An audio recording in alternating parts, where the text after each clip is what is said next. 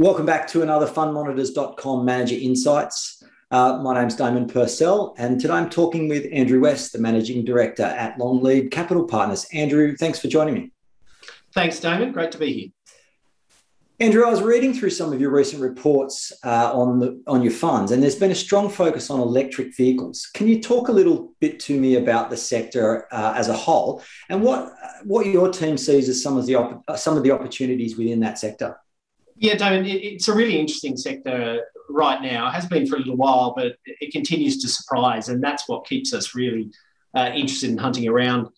As an example of the strength of demand we're seeing, this year at the beginning, global expectations for electric vehicle sales were really somewhere around 4.4 million units. Now, based on the trends that have happened in the first half, the reporting from the electric vehicle manufacturers, etc., they've had to revise up those estimates now to nearly 6 million units. So you can see that it has this aspect amongst new technologies where it continuously, in terms of demand strength, surprises to the upside, resulting in analysts around the world having to increase their expectations for the companies involved in the sector, and that provides a lot of opportunities.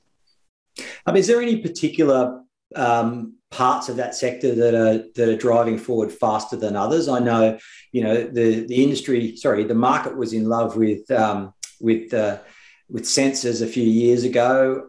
Is that still the case these days with electric vehicles? Yeah, our way of looking at it is really to look all the way across the supply chain, and Longlead's a Pan-Asian strategy. A lot of the most important companies in the electric vehicle supply chain exist within Asian markets. So it allows us to get quite a detailed read on what's happening and who's winning and who's losing within the sectors. And that makes an interesting hunting ground for us. Now, the way we look at it, and based on feedback from the companies, there's two particular areas of the industry that we find offer the best opportunities right now. It's a barbell approach. From that, what I mean is, for us, we're very interested in the upstream battery materials. And unsurprisingly, lithium presents itself as one of the most interesting there, and I'll talk to that in a second.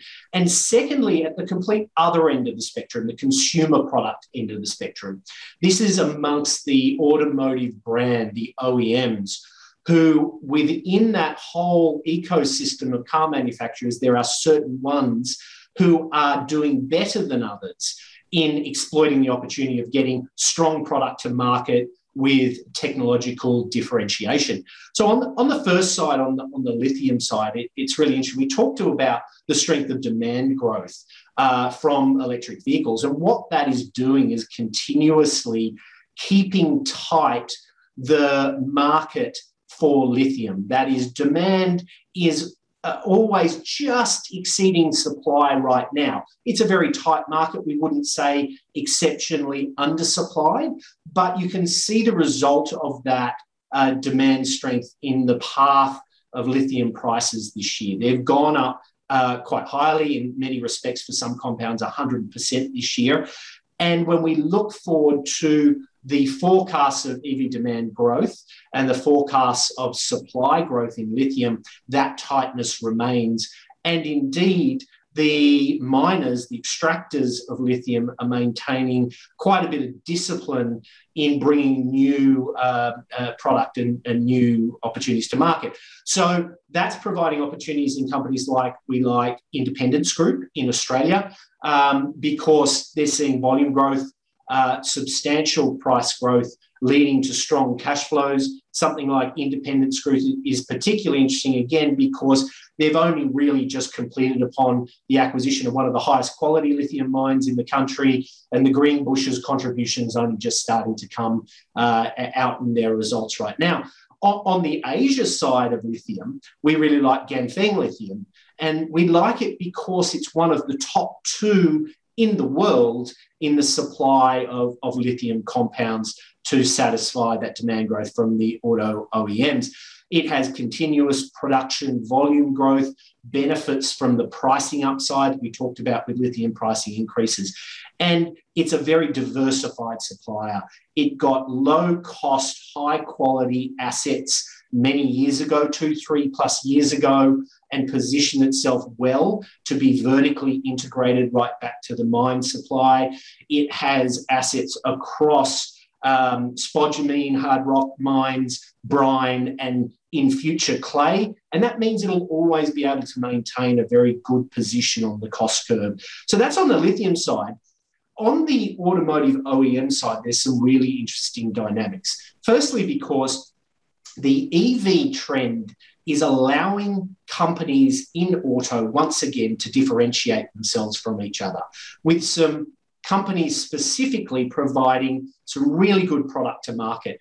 And there's some surprising names in that. On the one hand, you have the traditional OEMs, and we like Hyundai and Kia, its a subsidiary company in Korea. These are companies that, while you know them for their traditional internal combustion engine vehicles, they have been early to develop good product on the EV side and are achieving higher market share in their sales of EV products, particularly in Europe, etc., than in their ICE vehicles. So what that means for them is, as this transition occurs, being somewhat ahead of other competitors in the market, it represents a larger opportunity over the next decade. And with those two specific examples in mind, they're cheap. They're cheaper on a PE basis than they have been in many parts of history. They have strong product upgrade cycles, which driving quite surprising sales growth, volume growth,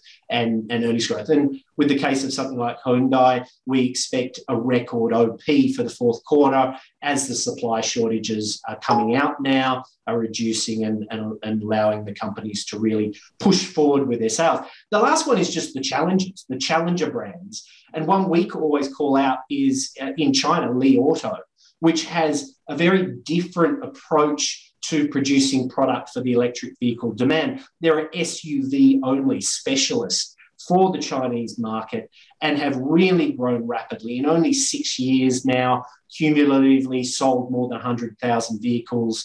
In October alone, taking in over 14,000 orders and produced 10,000 vehicles they've just called out in the recent update. If you compare that back in time to the production growth at Tesla, they're really achieving these milestones quicker, only 700 days odd from production of this first vehicle to 100,000 vehicles cumulatively. And that's a one product right now. They've got more products in the chain, more products in the lineup that come out in 2022 and thereafter. So can really continue to benefit from what we've talked about in the electric vehicle demand trend. So looking at growth, actually, one of the things I was reading in your mid-year Pan-Asian review, which is available on the fundmonitors.com site, is about how the team uses purchasing manager indexes in its process as indicators of growth expectations of the markets. Can you talk us through what they are? I think a lot of people will be quite interested in what they can tell you about about the markets that you're investing in. Purchasing manager indices, they're essentially a forward-looking indicator on the strength of conditions affecting particularly the manufacturing industry. There's also services versions of them out there. What it's been shown through multiple decades in the countries that provide this data is that it does tend to provide quite at least a coincident, if not leading indicator of the way operating conditions are shaping, and becomes particularly interesting at times when you have inflection points. That is markets moving from a growth phase to a slowdown phase or vice versa. Now, what they're showing us is that right now, if we look at all around the world, purchasing manager indices are starting to fall from elevated levels. Now, they're still in growth mode, meaning manufacturing demand is growing globally, and you're seeing that in strong GDP growth this year, but at a slowing rate. And what that points to is the fact that particularly when we talk about consumer durable products and the effect of COVID upon demand for those areas, it really spiked during COVID because our consumption of services was hampered by the restrictions put in place. So in many cases, many companies saw really gold rush conditions in demand and manufacturing spiked to satisfy that. Now we're starting to see the slowdown phase on the other side of that as economies progressively reopen. Because you and I, our spend transitions from buying the latest notebook, PC or piece of furniture for your home to consuming services once again, to travelling, restaurants, etc., that we really haven't been able to do for such a period of time. So that's being reflected in the Purchasing Manager indices. Being surveys, they allow companies to give their viewpoint on the new order trends, forward-looking measures of the way they see their demand shaping. And in countries like China, who acted early, given the strength of their rebound last year, to cool conditions with monetary policy, we've actually seen those come all the way back to really the 50 level, the balance between expansion and contraction. In other cases, in US, Europe, etc., they're still elevated. They're still very much in the expansionary phase, but clearly on a downward trend. And so what that says to us, and the feedback from companies reinforces that, as we look to 2022, we can expect more slowdown. Now, that provides a different picture for what can work in equity markets in our viewpoint. And this is how we use it in our process to really look and confirm what we're hearing from companies and allow us to choose between opportunities that come from our process. And as markets slow, particularly when we've got a scenario like we have today, where everyone's reading about the cost challenges facing businesses, shortages, supply chain challenges, and inflation, as costs will remain and cost growth will remain high, but demand growth slows, you really need to be understanding that companies with pricing power are those in this phase that can continue to outperform and produce strong earnings growth. Whereas companies in industries that don't have that, where there's too much competition, you'll rapidly see earnings downgrades start to appear. And we can speak to a number of companies that in recent conferences are starting to report on those dynamics coming through in their outlooks. So we're at one of these transition phases. The key question is, will 2022 actually lead us into a downturn phase?